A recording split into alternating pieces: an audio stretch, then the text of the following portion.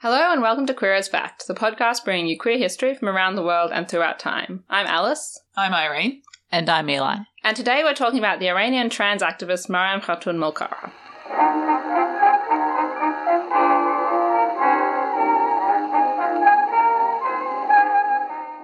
I have some content warnings before we begin this episode. We're going to be talking about historic and modern transphobia and homophobia, including from the government and within the medical establishment, with mentions of violence, institutionalisation and imprisonment and execution. There's also going to be the use of terms for queer people in quotes that we might consider outdated or inappropriate, and one instance of swearing in a quote, and we're also going to be talking a bit about the Iranian Revolution. If any of that sounds like something you don't want to listen to, feel free to skip this episode and check out any of our other content. I'd like to thank Awfully Eden on Twitter for originally drawing our attention to Mariam and suggesting this episode, and I'd also like to thank our patrons who chose the topic of today's episode. And if you become a patron of Queer as Fact, you also get to vote on episode topics, so consider that. While we're talking about Patreon, I'd also like to shout out some of our patrons who have supported this podcast. Thank you to MK, Dwayne Leckie, Alex May, and Rebecca Galotta for supporting Queer as Fact. Yay, we love you. It's true. It's true. We've got a very short lit review today. Incredible. It's not really a lit we review. Love you. So most of my sources on Mariam come from interviews that she herself did throughout her life, which we love. Very convenient. Did she do them in English or are they translated? A lot of articles I read didn't specify, but from what I understand, she did her interviews in Farsi and they were translated. Okay. I also relied a lot on the work of the Iranian-American scholar Afsaneh Najmabadi, who's written a lot about gender in Iran and also interviewed Mariam for her work. So she also quotes directly from Mariam. Cool. I also want to apologise if I get the pronunciation of any names or any Farsi words wrong in today's episode, and I do also want to acknowledge that there's a storm outside and it's pretty windy, so sorry if you can hear that. So Mariam was born in 1950 in the village of Abkena, which is in northern Iran. She was assigned male at birth, but she said in a 2004 interview, "When I was very small, I used to scream when they tried to dress me in boys' clothes, and when I was taken to toy shops, I wanted dolls instead of boys' toys. I played at cooking with the neighbouring girls, and every night I prayed for a miracle, but in the morning I looked at my body and it hadn't happened." In her teens, Mariam developed a crush on a neighbour's son. She says, "I tried everything on him. I even tried hypnotising him." Okay. I'm very curious as to what that looked like. Yeah. Did she have to, get him to sit down and be like, we're just going to, Let's do play a thing. hypnosis. Please look at this spiral. Follow the spiral. Yeah, I don't know. But then she says, "I would dream about him, but it was always sad because I knew it wouldn't work." So she started to think that she might be gay until she got a job working as a care assistant at the local hospital, where she met a doctor who himself was trans and who suggested to her that she might actually be trans. And he explained to her about the possibility of gender confirmation surgery. At this point, there was no law in Iran pertaining to gender confirmation surgery, so anyone with the means could access surgery, more often by travelling to Europe than in Iran itself. With the right connections, people could also have their gender on official documents such as birth certificates changed. just in a legal way or in a way where you bribe someone onto the table and they're like, I guess we'll pretend that was always like that? More in a bribery way. I think the one specific story I found of a woman who did this, she moved from her village to Tehran, and when she arrived in Tehran, she went to a government office and was like, "Look, I've moved from my village. I didn't have any identification documents. I've lost my documents. Can I just get new ones drawn up?" And she just got the new ones drawn up as a woman when her original ones had been as a man, and then she just did that. Very sneaky. Good. Yeah, so I think it was, and probably you could bribe people, or if you happen to have a friend who worked in that office or that kind of thing, is the impression I got. So there was no specific legal path to have your gender changed on ID documents, but there were ways and people did do it. So we talked about instances in Britain in the first half of the 20th century where often a way that people could kind of loophole their way into getting their sex legally changed was through a friendly doctor, an ally doctor, basically being willing to say that you were intersex and that your sex was incorrect on your documents original. In the first place. Is that the kind of thing we see appearing, or is it literally just the situation, the official knows the situation, and you're just here's $1,000. 1,000 1950s Iran dollars. Yes, here's 1,000 Iran dollars. I'm so sorry. No, it definitely is the case that was also a thing in Iran. In Iran, and I don't know specifically the cultural or social reasons for this, but in Iran, intersex conditions are much more well known and have a lot more visibility than they do in our society. Okay. And from at least the 1920s, there were specific laws specifying that it was acceptable to have gender confirmation surgery if you were intersex. So that was the path a lot of trans people took, by having the doctor say they were intersex to get surgery, or, you know, saying it to get their documents changed. Yeah. Mm. So, like, we have problems in our society where intersex people are expected to go through surgery to conform to being what people expect a man's body or a woman's body to be like, and having like non-consensual surgeries, infants and stuff like that. Is that kind of stuff going on there as well, or is it just like you can access those things if you want?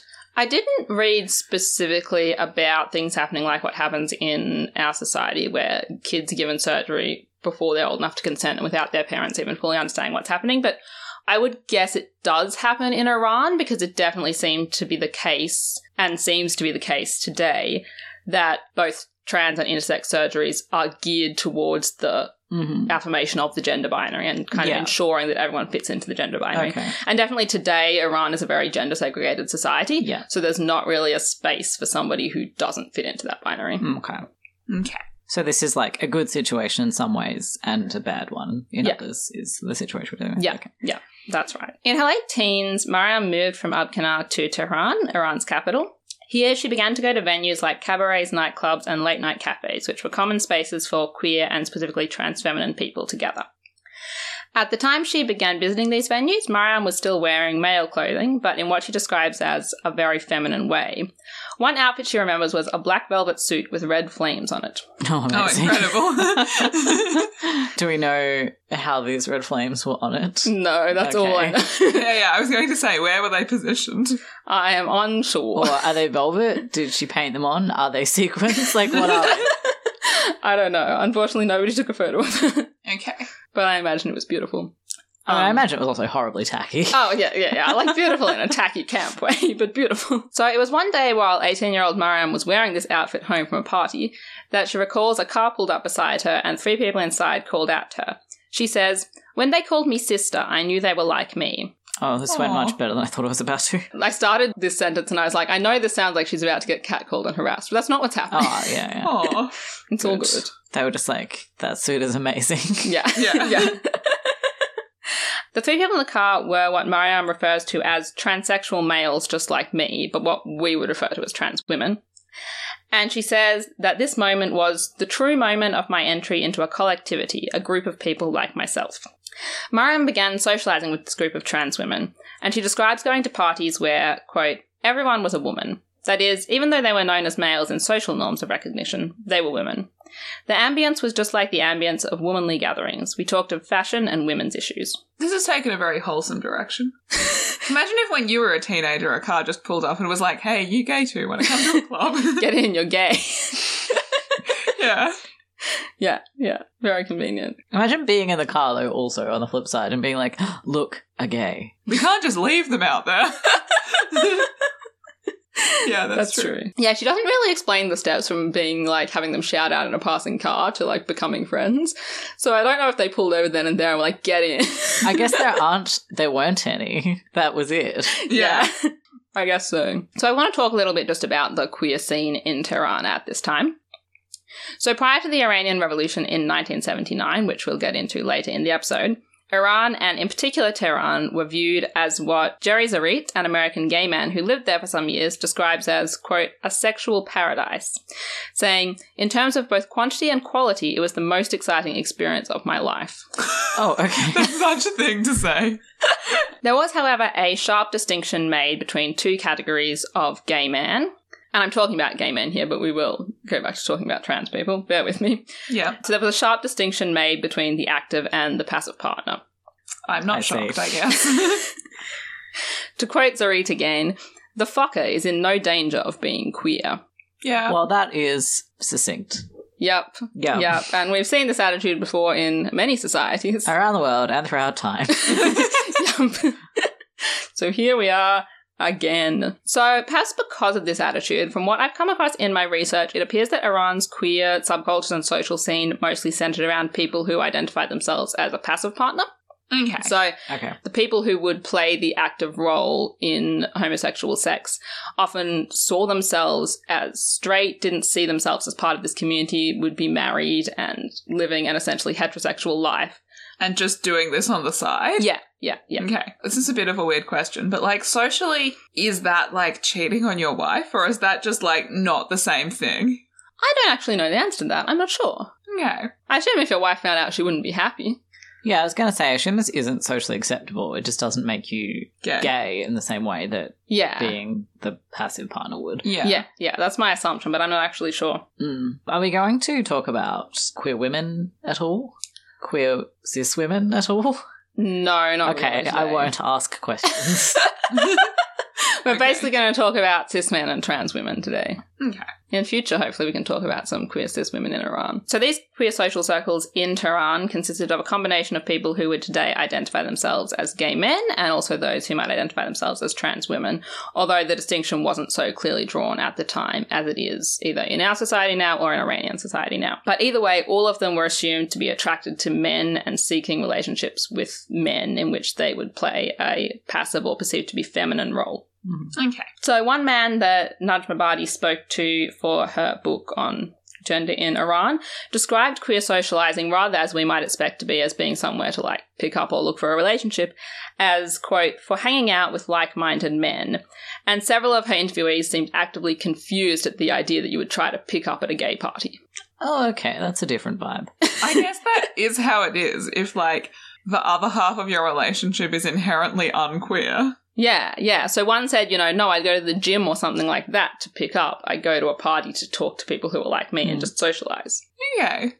So I was going to ask, you've already partly answered, where they are meeting people for relationships and stuff like that, and it's just sort of like cruising as cruising is in a variety of places, I assume. Yeah, gyms were the only specific place I saw referenced, but I assume other similar places, type of thing. Okay. I guess there's kind of no point in asking questions about what kind of stuff happened because presumably all kinds of different, people have a variety of experiences.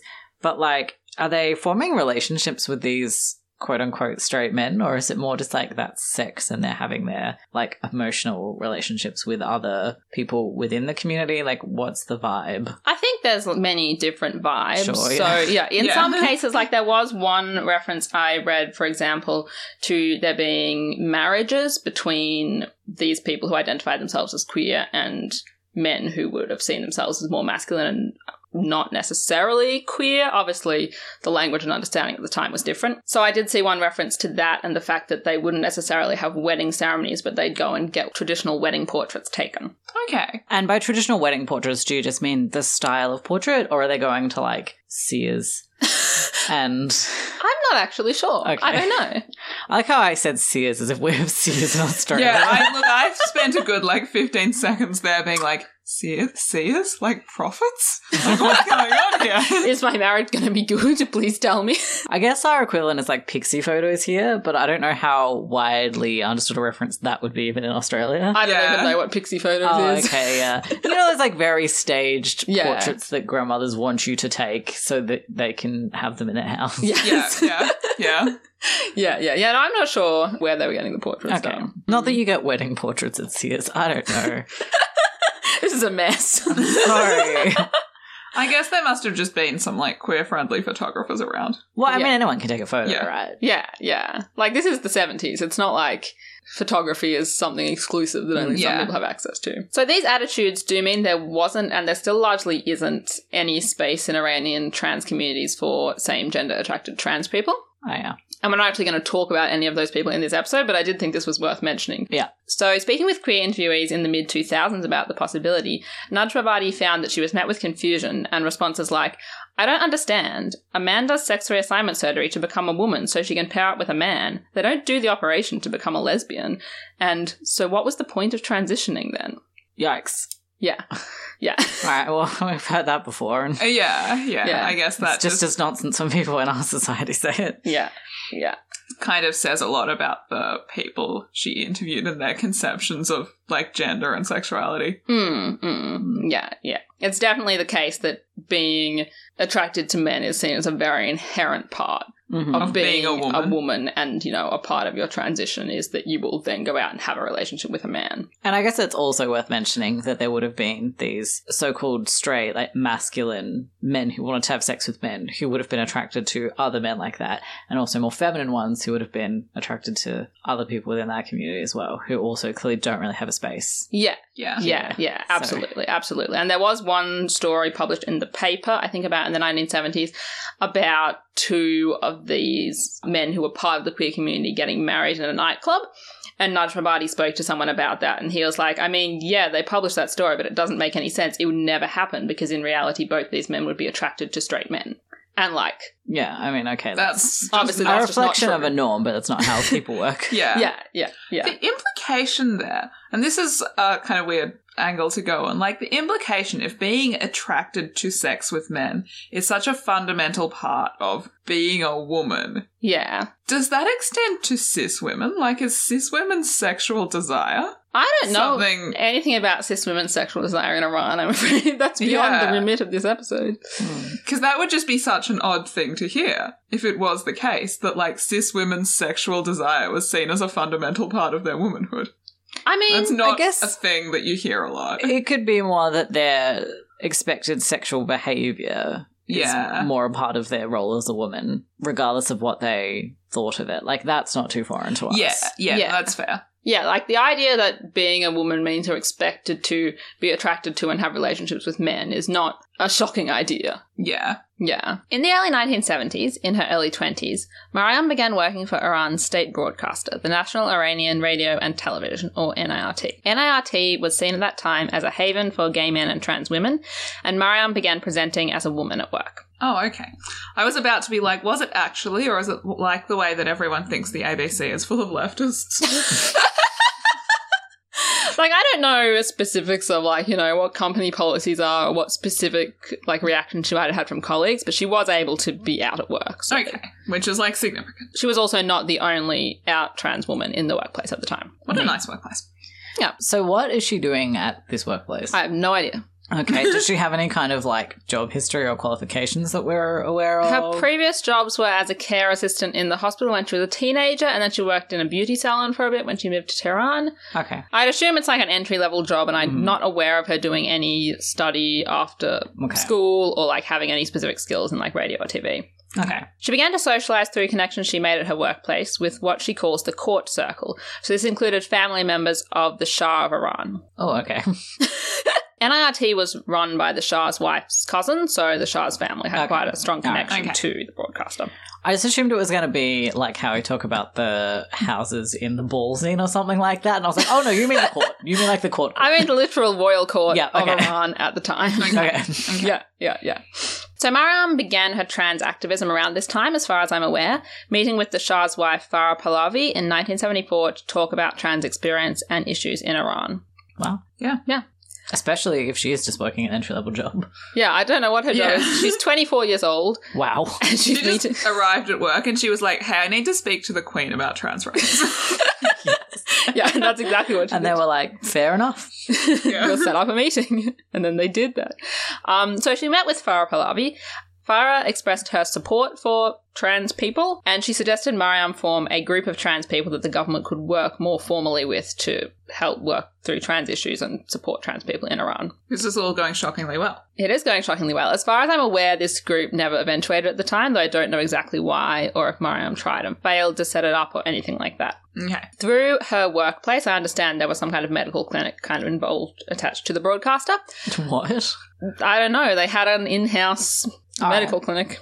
Cool. So through that, Mariam was recommended to a specialist who recommended that she get gender confirmation surgery. 1970s Iran is a wild time. 1970s Iran is not what you expected? No, I kind of knew that 1970s Iran was, like, very progressive. This is just, like, beyond what I pictured.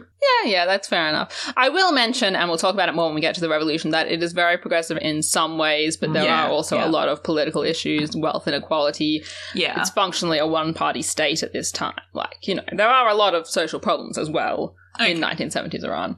Yeah, I guess that's what surprised me, that I'm like, I know that in like 5 years' time they're about to have a revolution and radically overhaul this society. Yeah, and I'm waiting to find out why. Yeah. I guess it comes partly out of the fact that I think we fall into this trap, and a lot of people fall into this trap, where you kind of expect there to be a linear progression of, if you support this, then you will support this, and the next step is supporting this. So when we see a country like supporting trans people, we think, okay, that's quite far along in the progression. Yeah, I guess to us, it's like supporting trans rights is so much further along in the sort of like progressive process than like dealing with wealth inequality and things like that. Like, it's very easy to find people who support the one but not the other. Yeah, but that's not actually like a standard progression in the world. That's just a progression that happens to be common in our society. Yeah. Yeah, I mean, I wouldn't say the Australian government or society supports trans people now. No, absolutely not. Yeah. Exactly. So, like... Yeah. Yeah. It also doesn't really care about wealth inequality. But no. That's another problem.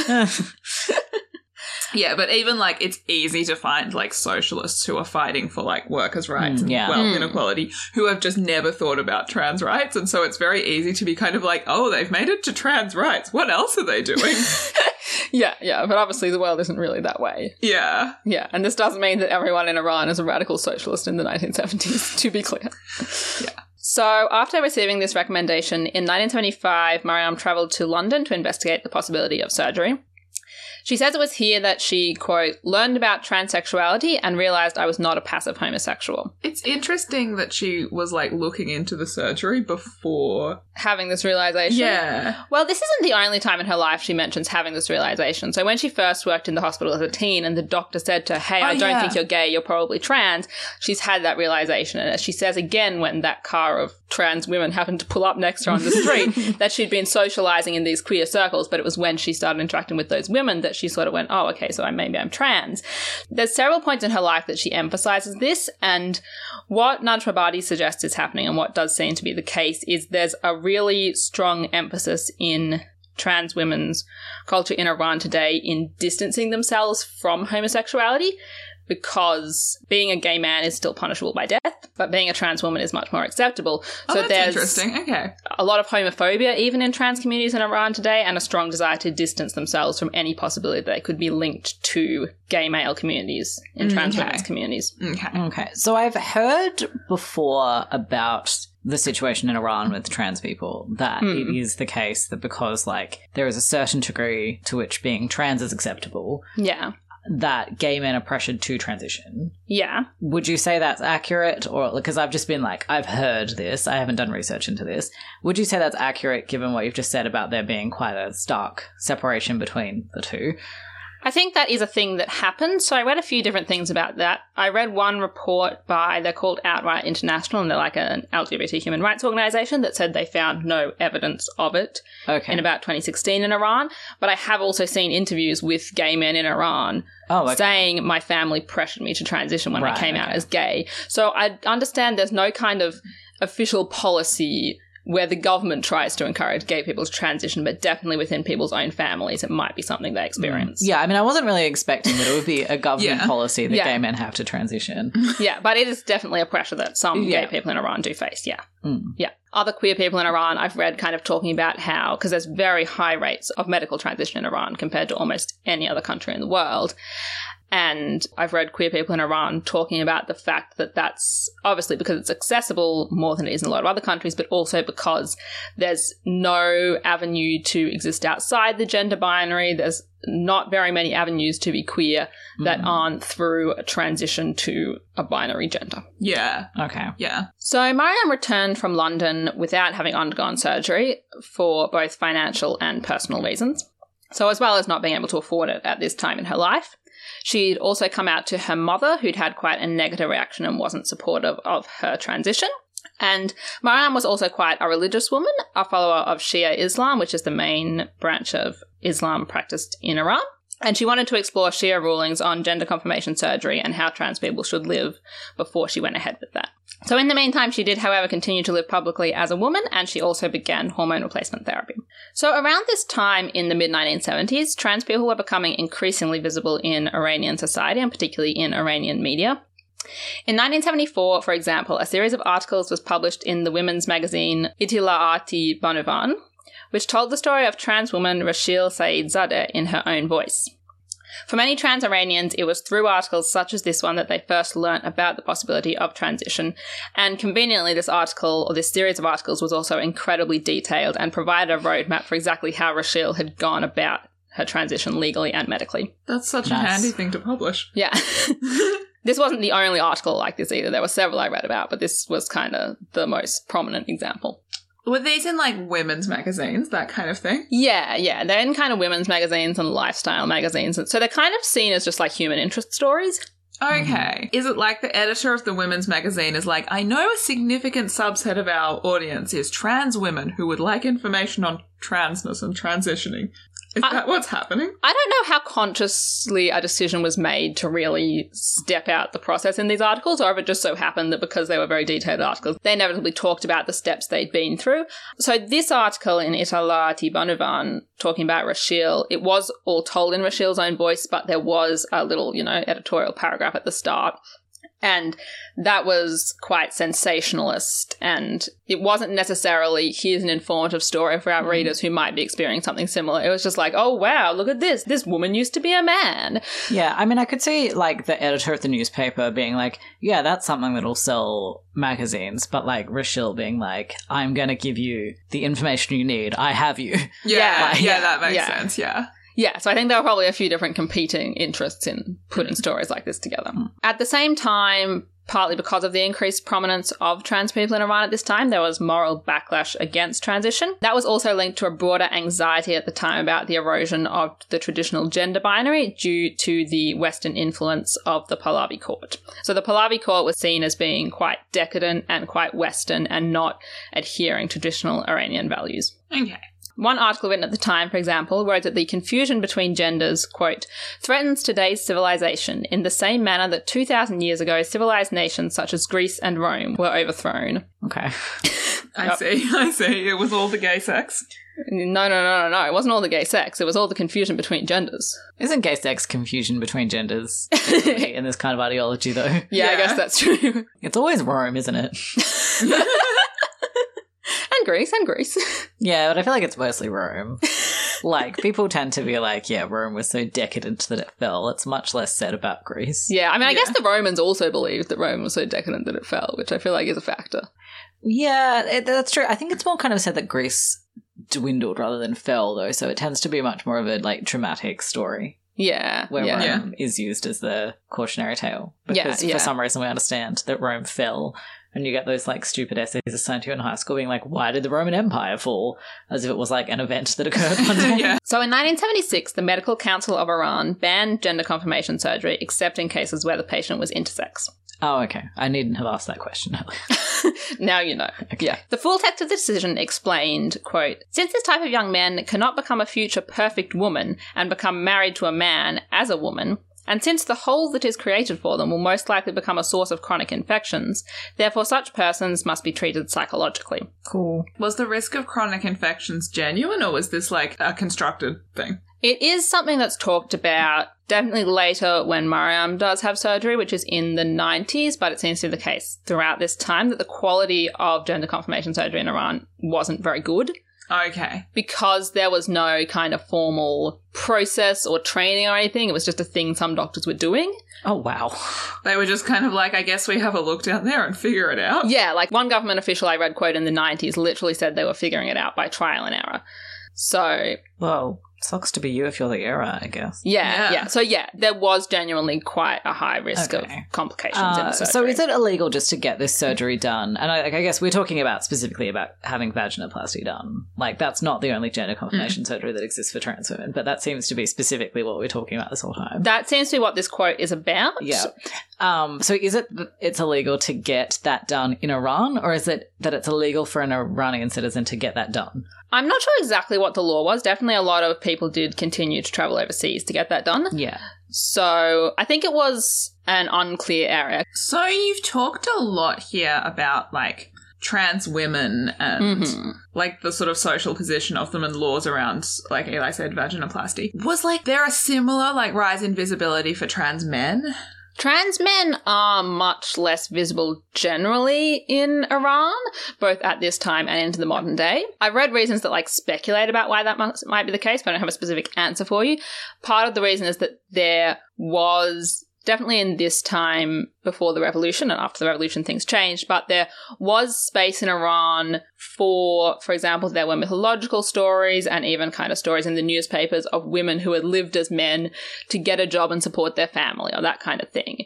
Okay. So there were just kind of socially acceptable avenues to live as a man. Yeah, there were socially acceptable narratives where someone assigned female at birth could live as a man in the way that there weren't so much for trans women. Okay. So I think that's part of the reason that a lot more of the law and the conversation centers around trans women. That said, I don't know that much about the situation of trans men in Iran. Okay. Didn't you mention a trans male doctor earlier that she met? Yeah. So the doctor at the hospital that Mariam worked as a teen that first suggested she might be trans was also trans, but I don't know anything about him. Oh, that's disappointing. Except that he was a guy that she met. That's all. Because that's quite a socially prominent position to be in. Yeah, it is. So he said this to her in her teens, and she said it was only later that she realised he was trans.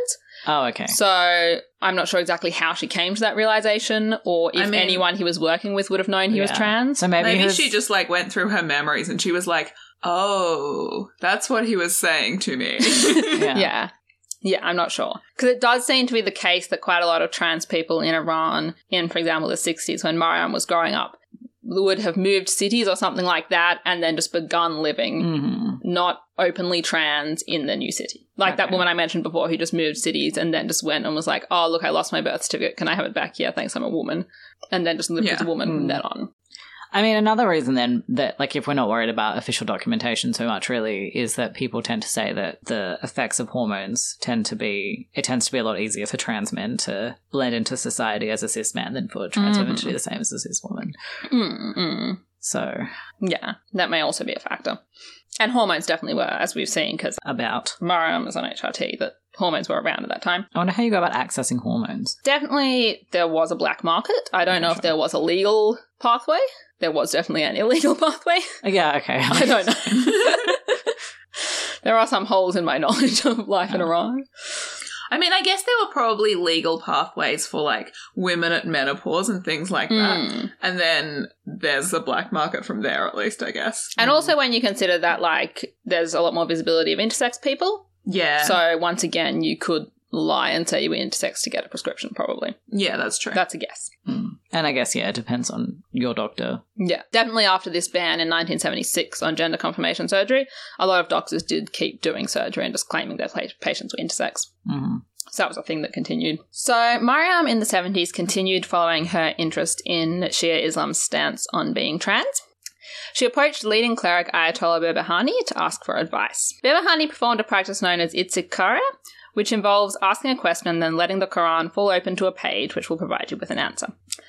On the question of whether Mariam should live as a woman and undergo gender confirmation surgery, the Quran fell open to the surah or chapter on Mariam, or Mary, Jesus' mother. Oh, okay. That was very helpful. It was pretty clear. So this is the only surah in the Quran with a woman's name as its title. So Behbahani took this as a very clear sign that Mariam should live her life as a woman. That does seem extremely clear that you walk in with the Quran and you're like, so am I Mariam? And the book is like, Mariam. And you're like, all right, thanks, God. So according to Mariam, it was when the Quran fell open on this chapter, that was what inspired her to take the name Mariam. So I don't actually know what name she was going by before this. Okay. So she didn't walk in and say, am I Mariam? And it was like, yes, you are. She kind of did in her heart. She was like, who am I? And it was like, Mariam. And she was like, okay. Right. Thanks. Sounds good. Got it. Can I just ask quickly, is Mary, the mother of Jesus, really called Miriam? Yes. Yeah. Oh, okay. Yeah, so in English she's called Mary, but that's not her name. Okay. That's I just think what we call Miriam's her. a nicer name than Mary. I think Miriam's a that's nicer true name too. than Mary too. Miriam's a very nice name, yeah. Yeah, it is. Behbahani also advised Mariam to seek further advice from Ayatollah Ruhollah Khomeini, who was seen as an authority on points of law in Shia Islam. He was currently in exile in Iraq because of his public denunciations of the Pahlavi government and in particular of their close relationship with America and their general Western influence. Okay. So in 1964, Khomeini had written the legal commentary Tahrir al-Wasila, or Means of Salvation, which had included a section in which he wrote about gender confirmation surgery. And he'd written then that gender confirmation surgery was not prohibited, although his wording is unclear and it seems that he's talking about intersex rather than trans people. Mm-hmm. So language in Iran, especially at this time, was quite imprecise about the distinction between trans and intersex people, and even into today you'll see the word dojensi, which means intersex, regularly used for trans people in the media in Iran. Well, that seems like something that could be used to your advantage. Yeah. It does, yeah. But Mariam did also, want a clear ruling that wasn't from confusion. Yeah. So Mariam wrote to Khomeini and explained her situation to him. And she quotes his reply, which stated that she had, quote, a religious obligation to have the sex change because a person needs a clear sexual identity in order to carry out their religious duty. So there's an implication here that you need to fall into the gender binary because various Islamic obligations apply to men or apply to women, and you need to be one or the other. Okay. I see. So he advised her to observe the obligations that applied to women and to observe women's modes of dress and to live as a woman. Mm-hmm. Is the situation less she wants to do this and she's seeking permission, and more she doesn't know if she should or not, and now she's being told she has to? It sounded more to me like she was like, I want to do this and I need to know what religious teachings are on this. Yeah, I'm not really clear. I didn't have any actual quotes from Mariam about why she went and sought Khomeini's advice and so forth. I had various articles I read that said she was a religious woman and she wanted to have some kind of religious support in what she did, but I don't really know what her thinking was. I guess there's also a possibility of her being like, she wants to do this and she's like, that would be a big step. I'm looking for just any kind of support or advice or... Yeah, and we do know, for example, that she came out to her mother and her mother wasn't supportive, and that seems to have affected her quite a lot. So yeah.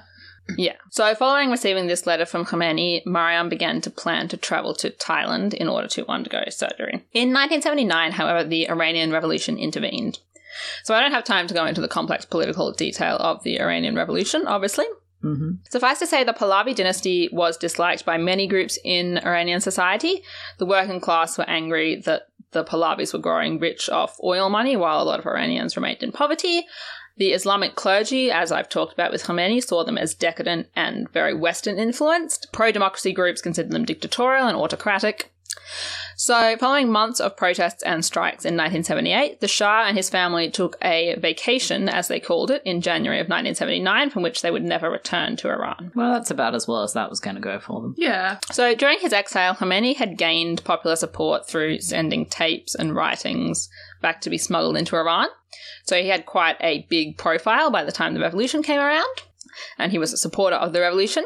In February 1979, he returned to the country and was greeted by huge enthusiastic crowds. Having gained the support of the military, he, amongst the various revolutionary groups and leaders, was the one to seize control of Iran. Wait, this was the person that she wrote to for advice? Yeah. Okay. It's the same person. So he was considered a very important Islamic figure, which is why she wrote to him for advice, and also why he was seen as one of the potential leaders of the revolution, because one aspect of the revolution was the Islamic clergy seeing the Pahlavi dynasty as discarding Islamic values and instead taking on American and Western values. Yeah. So on April 1st, 1979, Iranians voted in a referendum for the abolition of the monarchy and the creation of an Islamic Republic of Iran in its place. So Ayatollah Khomeini became the leader of the new Islamic Republic of Iran. Okay. Not everyone who had been involved in the revolution was happy about this. Prior to the revolution requiring allies in other revolutionary movements, such as the pro-democracy movement, Khomeini had downplayed his desire to make Iran into an Islamic republic in favour of focusing on his opposition to the Pahlavis and his commitment to democracy. But once he was in power, it became apparent that his vision for Iran was that of a theocracy. Mm-hmm. Okay. Khomeini's rule of Iran began with various moral purification campaigns that targeted things that were seen as Western. So this included nightclubs and bars and cafes, also cinemas and so forth. And queer people were also targeted. So although there was no Islamic ruling against being trans, sodomy under Khomeini's government was punishable by death. Many gay men were imprisoned, whipped, and even publicly executed, and trans women, often mistakenly assumed to be gay men, often faced the same fate. The new government also encouraged gender segregation wherever possible, and strict gendered codes of dress and conduct were enforced. So doctors who performed gender confirmation surgery at this time recall seeing a very sharp uptick in patients that came in seeking surgery, presumably because it became much more necessary to completely medically and legally transition to find a place in what was an increasingly binary and homophobic society. At the same time, however, there weren't any processes in place to facilitate medical and legal transition under the new government. So are these doctors who are performing these surgeries, is this just like, if the doctor's willing to do it, it's just anyone who asks? At this time, yeah, there's no process. So it's up to the individual doctor if they want to implement a process in their practice. But yeah, there's no official process you have to go through. It's basically just like, if you can pay for it and find a doctor, then you can do it. Yeah. So on returning to work after the general strikes of the revolution, Mariam was interrogated about her gender presentation, and her work set up a meeting for her with a doctor. Mariam says, "The doctor and the director of the health clinic threatened me, saying they would set me on fire. Eventually they forced me to take male hormones and go into male clothes." And eventually she, along with several of her trans colleagues, lost her job, and she was then placed in an institution. Oh my god. She was specifically told by the leader of the country to live as a woman. She was, but that was in a private letter and it hasn't been translated into public policy in any way. Luckily for Mariam, she was released from the institution quite quickly, because of connections she'd made with the Islamic clergy, presumably during her efforts to get an opinion on whether she could be trans, I think. But following this, she began to present publicly as a man.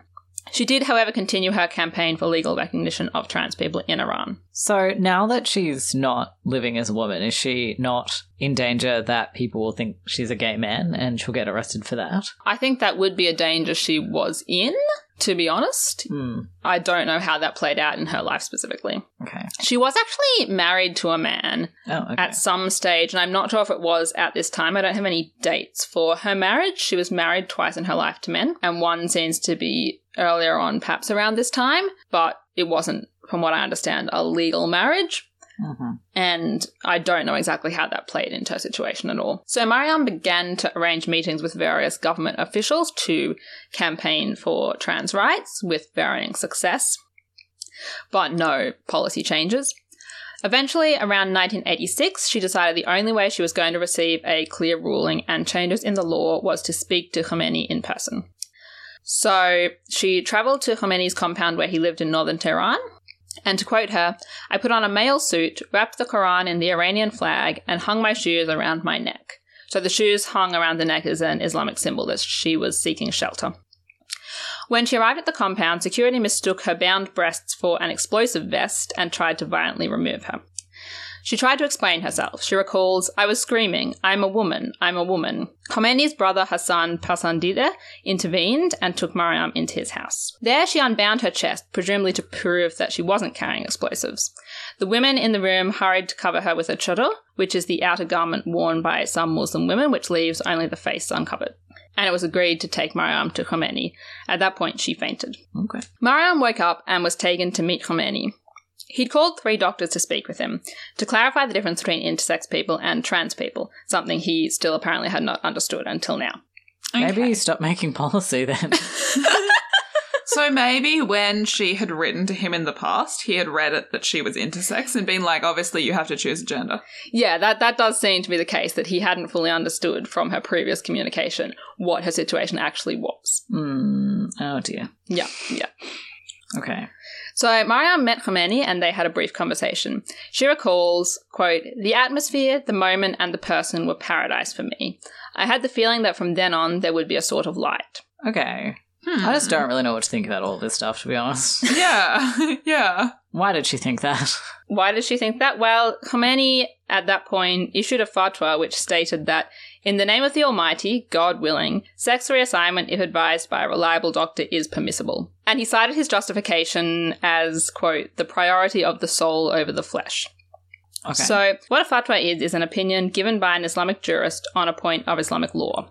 And there's no special process to issue a fatwa. So it can literally just be you going up to an Islamic jurist and saying, "Hey, what do you reckon about this?" And he gives you an answer. That's a fatwa. Okay. So technically Khomeini's previous response to Mariam, written when he was still in Iraq, was also a fatwa, but that one was ambiguous about whether it was talking about intersex or trans people, and also in terms of Mariam's effort to get legal change in Iran, it didn't have the weight of Khomeini being the national leader behind it at that time. Okay. So if in the future other Muslim trans people want to get gender confirmation surgery and they went to their religious leader and were like, hey, is this cool? Is this like a binding thing, or can they be like, well, I know there's this fatwa, but like I weigh up the different kind of opinions that exist and then I issue my own? Or like, what's the situation? Yeah, so a different leader could choose to issue their own fatwa, which could contradict this fatwa. Khomeini's has particular weight just because of his stance and his role as the leader of the country, but it doesn't have any official weight in Islam compared to any other fatwa issued. Okay. There's not like a hierarchy here between Islamic jurists beyond what's like public perception of who's an authority. Yeah. Okay. Khomeini just happens to be a very important man who said this. But this can still be like an important ruling outside of like Iran at this time. So like this could still be something that people could appeal to now as like, no, it's fine for me to do this because like, for example, that. Yeah. Okay. So this ruling still has importance and definitely people could turn to it outside of Iran as an interpretation of like religious teachings. Yeah. And so he did like specifically refer to like Islamic teachings or Islamic values and saying the soul takes precedence over the body as well. I assume like that's what that was about. Yeah. Okay. Neat. Yeah. Well, okay. Opinions severely mixed on this guy. Yeah. I mean, Ayatollah Khomeini is not, an unequivocally good man by any stretch of the imagination. Yeah. You would say he was a mixed bag. He has had this positive effect in Mariam's life, but, he was also the guy that led to the political situation where she was kicked out of her work and put in an institution, so... I think it's less he's a mixed bag and more it's like, well, this one time... Yeah. From what we know here, at least. It's like you said, he's clearly making policies about things which he does not understand. Yeah, absolutely. So, do you have any kind of indication of why this is the way he ruled on this? Like, is this just him again trying to make sure that people are sorted into the gender binary and getting that Mariam was not going to live as a man, or like could not live as a man, or like is he just genuinely a trans ally? I don't have any indication, I'm afraid, of what exactly Khomeini is thinking behind this was. That's like fair. The priority of the soul over the flesh seems to convey that he just genuinely believed that if you felt like a woman, you should get to live as a woman. Okay. But, then again, I don't want to ascribe thinking to him, and definitely the desire to enforce a gender binary in Iran is a big factor in his policy making and was a big social concern for his government at the time. So I don't think we can assume that didn't influence his decision. I'm like skeptical about assigning any just general goodwill to him, but also, we've already talked about the like problems in if you assume that like someone is good on trans issues, they should be good on other issues and whatnot. So maybe it's just that. Yeah. Like just because Ayatollah Khomeini happened to hypothetically be pro-trans people doesn't mean that he could not be negative in many other ways. Okay. So I do want to note here that Najma Badi says she's spoken to 3 other women who all claim to have obtained the first fatwa from Khomeini regarding gender confirmation surgery. As in 3 other women who also say they went round to his house and were like, should I live as a woman? And he was like, yeah, actually, you should. I don't know specifically what stories these women told. Najma Badi only names one of them and only gives a first name. Okay. The other 2 she doesn't name. One's name is Nushin. I don't know if I'm saying that right. But yeah, it's quite possible that several trans people did obtain fatwas from Khomeini, whether by letter or in person at some stage at this time or earlier. So it could be that other people had this experience before Mariam did. It so happens that this fatwa is the one that was very widely publicised and that seems to have directly influenced legal decisions made afterwards. Okay. It's such a weird story to have somebody be like, I wish there were legal trans rights. I'm going to go and ask the leader of the country, can we have that? And for him to be like, Yeah, what if you just went and knocked on ScoMo's door and you're like, ScoMo, can we have trans rights? And ScoMo was like, let me just ask some doctors. Oh yeah, legit. Imagine if that happened. Yeah. Imagine if we could just go to ScoMo's house. That's true. Yup. I mean, to be fair, she was tackled by security guards on her way. Like, it's not like she just walked in and was like, hey, can I have trans rights? And he was like, yeah, no worries. Like, there were several. Oh, hey, Mo. Sure. Oh, yeah, I remember when we used to write letters. The thing where there is, like, stories about him also saying this to 3 other trans women, though, it really does paint this picture of him just, like, throwing these out there. Yeah. Yeah. I mean, because he was, like, seen as an Islamic authority even before he became the leader of the country, I assume that he was pretty constantly receiving letters like Mariam's on all kinds of topics, just being like, hey, what would you say is the Islamic ruling on this? Like, I assume that a big part of his life was just answering those letters.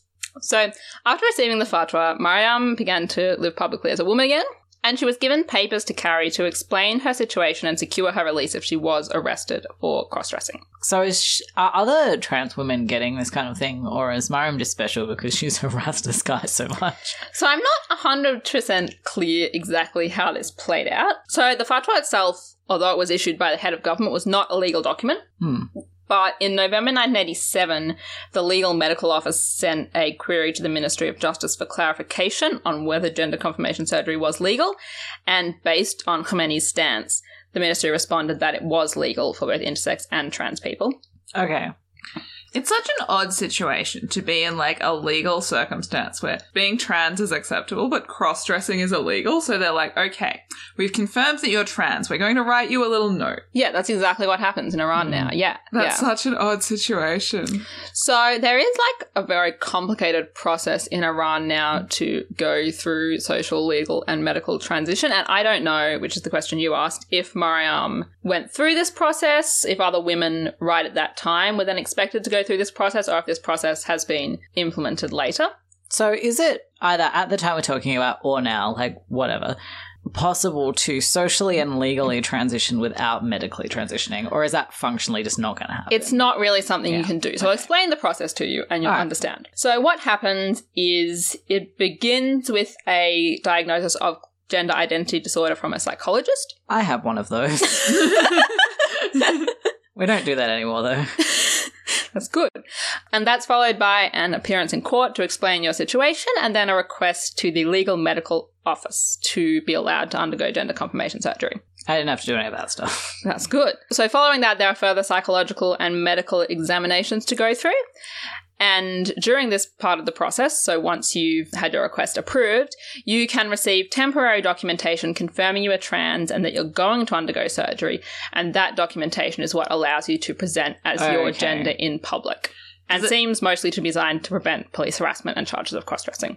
Does it have, like, an end date, or can you get to that point and then cease to follow up on the process? No, that documentation is temporary, so I'm not sure exactly how long it lasts for. I read different spans of time, but it seems to be about, like, 6 months to a year or two. Okay. It's not something you get to have for a long time. Okay. So you're then required to live publicly presenting as your gender for 6 months, and then to undergo further psychological appointments to confirm that you are committed to and won't regret a medical transition. Only after gender confirmation surgery can trans people receive permanent legal recognition of their gender. So obviously this is a pretty flawed process. It doesn't leave any space for trans people who can't or don't want to have surgery. And also there's a lot of hurdles to overcome, and all of them rely on psychologists and doctors and so far being supportive of you, which they just might not be. Iran is also, as I've mentioned a few times, a very gender segregated society with strict rules of behaviour for both genders and laws against cross-dressing. So the situation is very difficult for any trans people who don't have legal documentation, and it's even quite difficult and kind of unclear what you're meant to do for trans people who are somewhere in this process but have not yet fully legally transitioned. So several trans people interviewed for that report I mentioned by Outright International told stories of being forced out of university because there was no room for them in the spaces for either gender. Oh, yeah. And similar problems also exist with regard to marriage and relationships. So since homosexuality is illegal in Iran, if a trans person is married, their marriage has to be annulled when they transition. This used to be the case in Victoria. This was the case here till very recently. Yeah. Like last year or the year before or something, yeah. It must have ceased to be the case when same-sex marriage became... I don't think it did. It didn't. No, it was after that. It was after that. That's... okay. Yeah, they brought same-sex marriage in, but for a while they kept the, like, trans forced divorce thing. Yeah. That's just bizarre. Okay. It was weird. Yeah. I will add as well that a lot of these things are also things that either do or have existed in this country or in other countries, like the UK or like the United States and things like that. Like having to like live as your gender before you're allowed to transition is a very par for the course thing that people are constantly just like, what is it that you want me to do here? Yeah. I went through this process not to be like, hey, this is the awful stuff they're forced to do in Iran, but partly because I wanted to combat something which I've just kind of seen generally reading about this, where people assume that because gender confirmation surgery is accepted by the Iranian government and supported by the Iranian government, that the process for trans people in Iran is easy and a trans person can just walk in and say, hey, I'd like surgery. And they'll go, yep, no worries, I'll book you in Wednesday. Which is obviously not what happens. Can you do to a clock? Yeah, I mean, I guess it's kind of a difficult thing where, like, we don't want to portray Iran as some kind of trans paradise, but we also don't want to be like, oh, Iran's, like, particularly backwards or anything like that. Yeah, like, obviously the specific process in Iran is a specific process in Iran, but all those things, like having to go through psychological appointments and all those things, like, they happen in a lot of countries. Or even just those things, like having to have medical transition before you can change documents. Like, yeah, that's not unusual. No. Like, I would say the opposite is unusual. Yeah, exactly. Yeah, none of this is unusual at all. I think one thing that, like, I read about here, which I haven't encountered so much in, like, reading about, like, Australia or America, where a lot of our listeners are from, is the fact that cross-dressing is illegal in Iran, so you do have to carry those papers that say, I am trans. But otherwise, it's all pretty par for the course. Yeah. So obviously a lot of trans people who were at some point in this process but couldn't fit into the gender binary, or who weren't going through this process for whatever reason, be that money or having hit any hurdle on the way with a doctor or anything, a lot of them faced police harassment and violence and arrest for things like cross-dressing or perceived homosexuality and so forth. As one of the most well-known trans people in Iran by the 2000s because of her ongoing activism, Mariam was often on the receiving end of phone calls to bail trans people out of jail. And she also began using her own home just outside of Tehran as a centre for people to recover from gender confirmation surgery, and also somewhere for people to seek legal and medical advice on the transition process. That is good. It is good. Now she is the one yelling out of a car. Yeah, she just cruises the streets being like, hey. Yeah, she has come full circle. Despite the legality of transition, there's also still a lot of social stigma against trans people in Iran, and there aren't any laws even today, as far as I'm aware, preventing discrimination in the workplace, for example. And trans people do face high rates of public and domestic violence.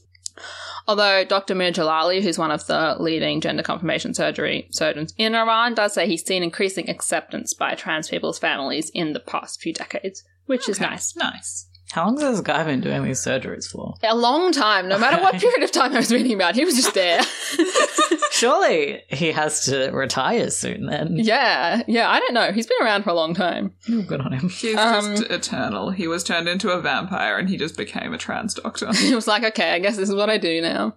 I guess if you were a vampire, like, there's not any sunshine in operating theatres. Yeah. That's true, yeah. Such a nonsense comment. Yeah, you can just be on night shifts forever. Yes. Yeah.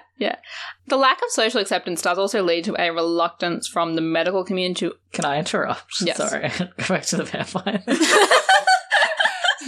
Yes, you may. I'm thinking of the tagline of the Lost Boys movie where it's like sleep all day, party all night, but instead it's sleep all day, perform trans surgeries all night. Yeah. It's fun to be a vampire. Yeah. I would see that movie if that existed. Same. Yeah. Alright, please go on with the serious content. Okay. The lack of social acceptance also leads to a reluctance from many in the medical community to offer gender confirmation surgery to trans people, partly based on the fear that they will regret transition or face discrimination. So even Dr. Mir Jalali says he's quite unwilling to perform surgery on someone if their family isn't on board with it, because he's concerned about the experiences they'll have afterwards with a non-supportive family. Dr. Kamya Tavakoli, who's another gender confirmation surgery surgeon in Iran, says, sometimes I even exaggerate the problems to make sure the SRS, so sex reassignment surgery, candidate is determined and has a healthy set of expectations regarding the surgery. That's not giving someone a healthy set of expectations. No, that's not. And, like, obviously this exaggeration of the problems is pretty awful for trans people. So one trans person interviewed for the Outright Report spoke about being taken to doctors when he was age 8 or 9 because he kept telling his parents he was a boy and they didn't know what to do about that. And he recalls being told, quote, many girls who wanted to become boys died during the surgery, which just isn't true. Yeah. Uh-huh. I also understand wanting to make sure that your patient has a good support network, but like refusing medical care unless their family is on board on it is also very bad. Yeah. And like, I know, like, again, like, all of this is pretty familiar to stuff that happens in Australia today. Like, I know people who are like, yeah, I'm 30 years old and I'm trying to convince a psychiatrist to let me go on hormones, but he won't let me do it unless my mum says I can. Like, your mum's opinion has not been relevant for 12 years. Yeah, exactly. So going back to Mariam for a while, in 1997, Mariam was able to secure government funding to pay for her gender confirmation surgery. Ostensibly, this funding is something that is available to all trans people in Iran. The reality now seems to be that it's incredibly difficult to access, and what is accessible rarely comes close to covering the costs of transition. Right. So you kind of put in this circumstance where you like have to complete medical transition in order to be allowed to function in society, but also they won't really pay for it. Yeah. Well, that's terrible. Yeah, it's terrible. So this Outright report I read talked a lot about kind of the policy and the budgets and so forth. And there's a lot of things where it sort of says this much money was allocated to the State Welfare Organisation, which is the branch of government that looks after that, for trans people. But then they said once they tried to work out exactly where that money was and how it was getting to trans people and so forth, it was just very muddy and unclear and the money wasn't there. Oh, no. Yeah. So, you know, whether that's corruption or just a lack of transparency or what's happening, the reality is that trans people are not accessing this money that supposedly exists for gender confirmation surgery, and even the money that does supposedly exist is not the amount that the surgery actually costs. Yeah. So is it still a feasible thing to go overseas? Yeah, so that's what Mariam did in 97. Is that more cost effective? I'm not sure about the cost. So Mariam travelled to Thailand to have surgery. Yeah. I know that's a place where people travel to have medical procedures done a lot because it's inexpensive. Yeah, I understand that the quality generally of medical procedures in Thailand is quite good but quite cheap. Yeah. And that is also the case for gender confirmation surgery, which is performed a lot in Thailand. Yeah, I understand that Thailand has a fairly, like, strong trans culture as well. Yeah, one of the things I tried to find out while doing this podcast and didn't find out was I read in various places that Iran was the country that performs the most gender confirmation surgery and that Thailand is the country. So I was trying to find the exact numbers on either one, but definitely Iran and Thailand are two of the countries that perform the most trans surgery. My grandpa explained to me what trans people are once after he and my grandma went to Thailand and saw, you know, some kind of performance that had trans women in it, and I was just like, okay. Thank you. No. Oh, no. He seemed quite shocked, but quite on board. Like, not in a weird way, you know, just in a yeah. Just on the, I've never thought about this kind of way. Yeah. It was fine. I was like, okay, really? Oh, that's interesting. So what else did you get up to? So yeah, Mariam described Iranian doctors as, quote, unbelievably behind international standards when it came to gender confirmation surgery, and so that was the reason she chose to travel to Thailand. Cost may also have been a factor. I hope this works out for her. Surgery is so stressful. Well, it seems fine. I'm not aware of any complications she had. All I know is that she went to Thailand and had surgery and then came home. Okay, cool. So I think that was fine. I would like to do some kind of, like, history of various procedures that fall under the umbrella of gender confirmation surgery. Because I was thinking about this after we did that episode on Roberta Cow, like last season or whatever, and we also talked about Michael Dillon in it, who had like the first phalloplasty as far as we know. Yeah. And I was like, but who had the second phalloplasty? Well, one of the things I just came across in the research for this episode where they were talking about how gender confirmation surgery had actually been performed in Iran for years and years. And one thing I read that I couldn't follow up and didn't follow up in too much detail because it wasn't super relevant was that the first gender confirmation surgery for a trans man was performed in Iran in 1930. And I was like, What? But like, what does it mean? Like, yeah, what I was like, what did that mean? Does that mean like that could have been a hysterectomy? Yeah, I was like, do they just mean a hysterectomy or do they mean what did a phalloplasty? And we just don't know. What did you do? Yeah, what happened? But even like when we interviewed Roland the other week. Yeah. And he was talking about like Byzantine trans people and like surgeries that were available then. And I was like, what? They were doing? I mean, I guess they were. Yeah, and that's definitely something that's in his book is kind of the surgeries that existed at the time. And it's definitely a concept that they had. Obviously, they weren't performing surgery in the same way we are today, but they definitely had a concept of gender confirmation surgery and were doing it. They apparently definitely had a concept of like breast reductions and things like that. Yeah, so like it makes sense to say the first phalloplasty. Yeah. But to say the first gender confirmation surgery happened at this time is sort of a... Yeah, that's pretty hard to put a time on. was there like ways you could have followed this up but you just didn't because it was outside the purview of this episode, or was that just a thing that was thrown out there? I looked it up briefly and I didn't find anything. Possibly if somebody could read Farsi, they'd be able to find a lot more. So. I can't read Farsi. So it said that was the first man and then the first Iranian woman to have gender confirmation surgery was in 1953 apparently. There were apparently like a lot of newspaper articles and she was in the papers about it at the time. So that's something you could follow up and perhaps it would have talked about the first man as well in those articles. Are you confident that when it says the first man, it means a trans man and not a trans woman? I'm pretty confident, yeah. Okay. Yeah. All right. I can't remember like the exact wording or where I read it, but I'm pretty confident, yeah. After using her own home as an ad hoc trans support centre for several years, in 2004, Mariam was called to a meeting with government officials to discuss the situation, where she was encouraged to start a formal NGO to support the trans community.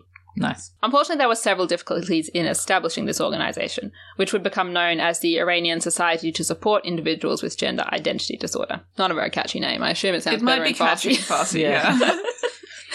So, first of all, Mariam wanted all the founding directors to be trans people, but government regulations required that people must hold a bachelor's degree or higher to sit on the board of an NGO.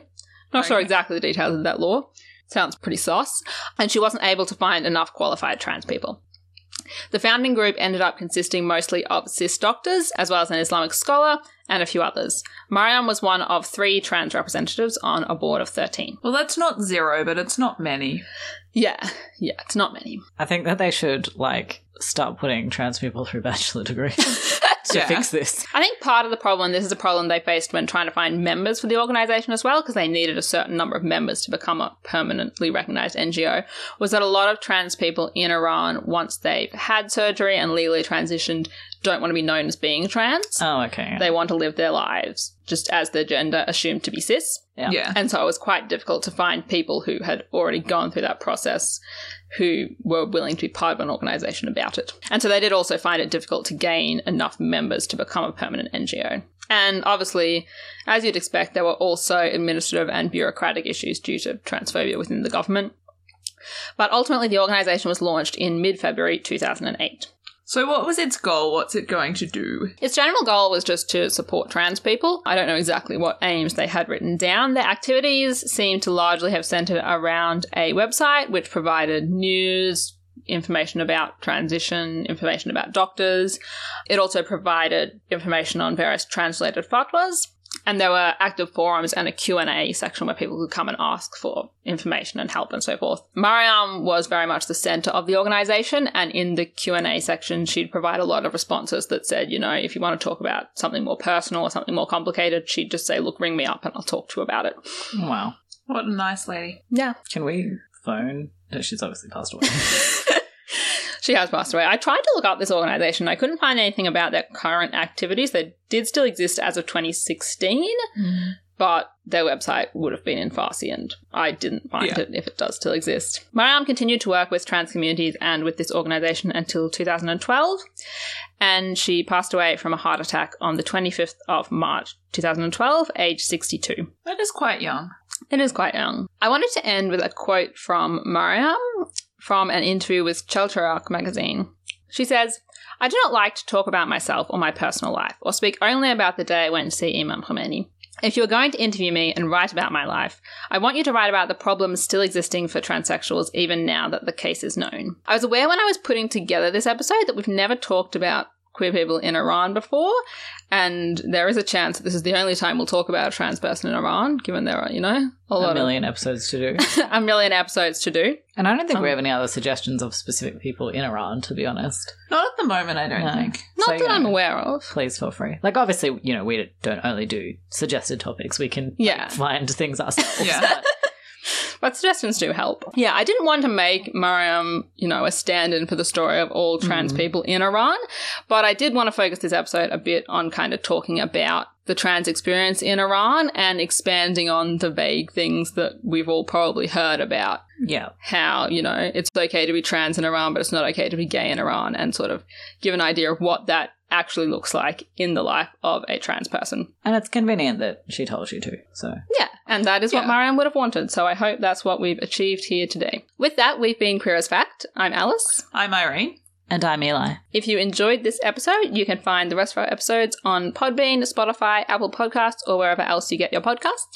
If you find us on Apple Podcasts, or if you just really love us enough to go to Apple Podcasts anyway, we'd really appreciate it if you would rate us and leave us a review there, because it helps us to reach more people. And Eli is going to read us a couple of those reviews now. So we have a review here from Lorelei Faye in the United States, and it is entitled Liberal Propaganda, although it is 5 stars. And it reads, tries to suggest queer people were invented before 2008, shaking my head. Only the best quality liberal propaganda. Yes. Thank you for that review, for making me laugh, but also for briefly giving me a heart attack. I have another one from Lowen Girl, who is also in the United States, and it's entitled Down Underrated. I thought it was good. It is also 5 stars, and it reads, love this podcast, great information and chemistry between the hosts. Looking forward to every episode. Oh, that's good. I like that. Let's read one more. Okay. And the last one I will read you is from Pasta Party, their real name, I assume, from Great Britain, entitled Best Queer History Podcast, also 5 stars. Secretly, they're all either 5 stars or 1 star. We don't reach the 1 star ones because they're not worth our time. And it reads, I love this show. It's so well researched and the topics are much more varied than other similar shows, not to put those shows down. They also have many episodes on trans and non-binary history, which is refreshing, and from around the world rather than just the West. And so this is the episode for you. I also really enjoy their explorations of queer fiction, so it's a really varied show. P.S. Queer as Fiction team, I don't have a dog, but my cats are called Monty and Luna. They say hi. Please say hi to them. Maybe we should call out to these cats so they can play this in their house and see if it freaks them out. Yes. Monty! Thank you very much. I would very much like to encourage people to tell us about their pets in reviews. We will be very inclined to read those ones out. And please say hello to Monty and Luna back. Thank you for those excellent reviews.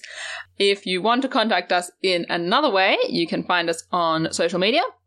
We're on Facebook, Twitter, and Tumblr as Queer as Fact, and you can also email us directly at queerasfact@gmail.com, or you can write to us by snail mail if you want. And you can find our PO Box address on our website, which is queerasfact.com. On our website, you'll also find the sources for our episodes, which we're gradually in the process of uploading, and also links to all our other stuff that we have. I'm very eloquent. If you want to support us financially, you can become a patron of Queer as Fact, and you'll also get a chance to vote on the topics of episodes, like today's episode, which was chosen by our patrons. You can also support us by buying our merch off of Redbubble, or if you want to support us but you don't want to do it financially, you can just tell your friends how great Queer as Fact is. If you have any famous people in your life, or you work for a news organization, you could also tweet about us. Yes, pressure them to retweet our tweets. We respectfully acknowledge the people of the Kulin Nation. We pay our respects to their elders, past and present, and acknowledge and uphold their continuing relationship to the land on which this podcast is recorded. We'll be taking a break for the next month, but we'll be back on the 1st of June with Season 7 of Queer as Fact. Thanks for listening, and we'll see you then.